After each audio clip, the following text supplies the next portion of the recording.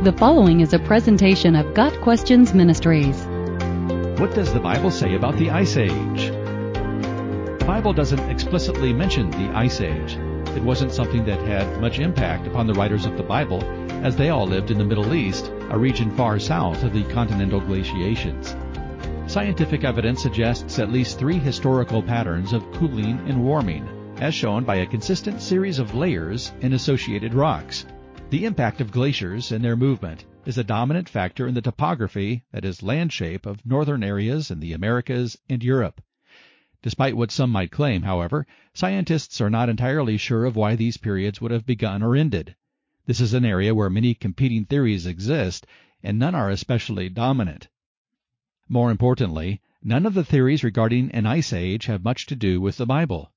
Nor does the concept of an ice age especially prove or disprove the truth of Scripture. It's entirely possible that rapid changes in Earth's climate produced the effects we see, or they may have been gradual changes.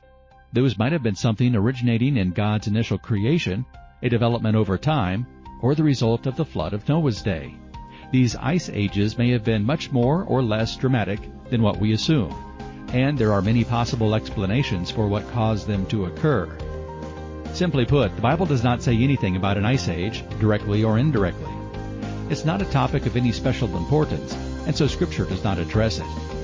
Got Questions Ministry seeks to glorify the Lord Jesus Christ by providing biblical answers to today's questions.